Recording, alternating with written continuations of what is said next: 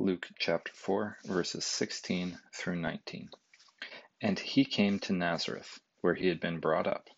And as was his custom, he went to the synagogue on the Sabbath day, and he stood up to read. And the scroll of the prophet Isaiah was given to him. He unrolled the scroll and found the place where it is written, "The Spirit of the Lord is upon me, because he has anointed me to proclaim good news to the poor.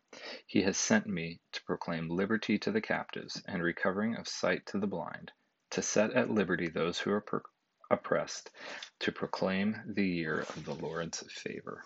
That's Luke 4, verses 16 through 19. A couple details here about this passage. It says, as was his custom, he went to the synagogue and he stood up to read.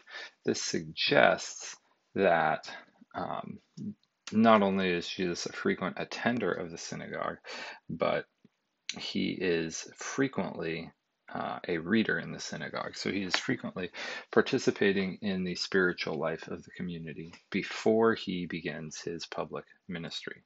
And his public ministry really begins with him reading this prophecy from Isaiah.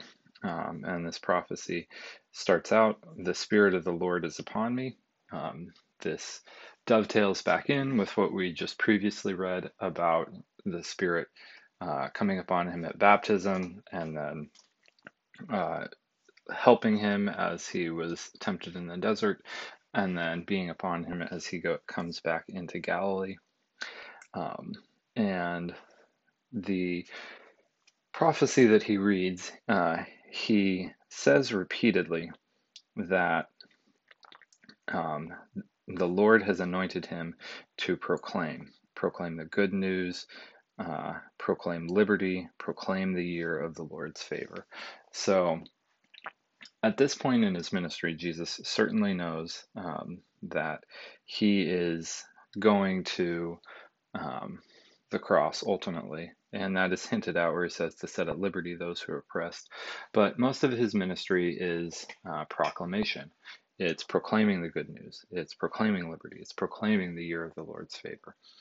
And so often we see or we reduce Jesus's work on earth to the cross. And while that is, of course, a extremely important part of his ministry, that's not the only part. And this proclamation, here he's saying very clearly that this proclamation is just as, or perhaps even more important of a component than the recovering of sight to the blind and to set at liberty those who are oppressed.